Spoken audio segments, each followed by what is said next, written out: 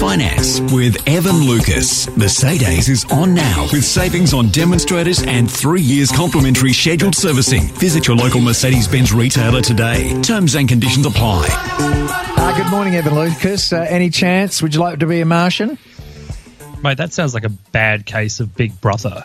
Like a full year with the same 4 people every day for, that period of time, doing nothing but, running around, exercising and not much else. Hard pass. Hard pass. So not interested $10 an hour, Ev.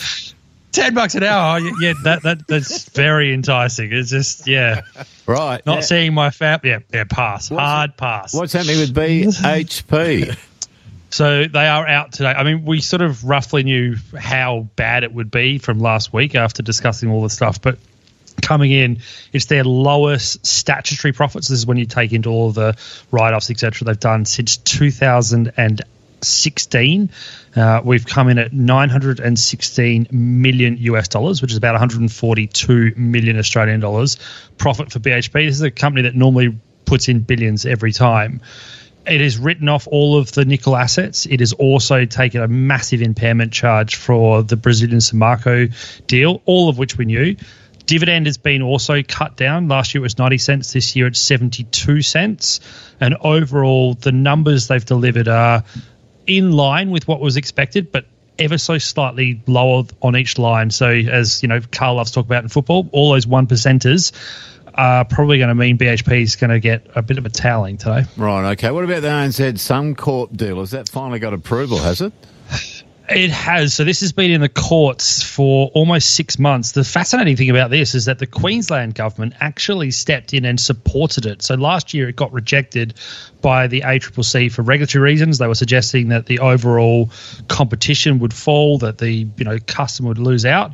The court has actually overturned that. It's a landmark decision. The court normally has not done that kind of overturning and suggesting that the ACCC got it wrong. So the deal will now go ahead, and it's a $4.9 billion merger of ANZ and Suncorp.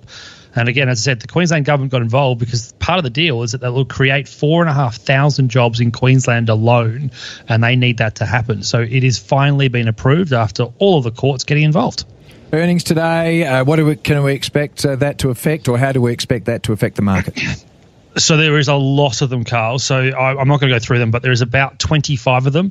Most of them, looking at them very quickly, are actually better than expected. So the market is pointing up only 2 points, but those earnings are better, as I said. So it may actually be a better day than that. So we're looking at 76.82, but it could be stronger than that with the results that have come in. Right, Monadelphous, just quickly, how did they go? Monadelphous went reasonably well, which is surprising considering that some of its competitors fell. Monadelphous being that big sort of contractor to mining companies, they're up around about 25% year on year on earnings. Wow. That's quite impressive. So, yes, Monadelphous is one to watch. I think they've done quite well considering they're beating peers at the moment really well. All right, well, you're out of Mars. You can come back and do the finance report tomorrow. Good on you, Ev. Take care. Cheers, guys. Bye.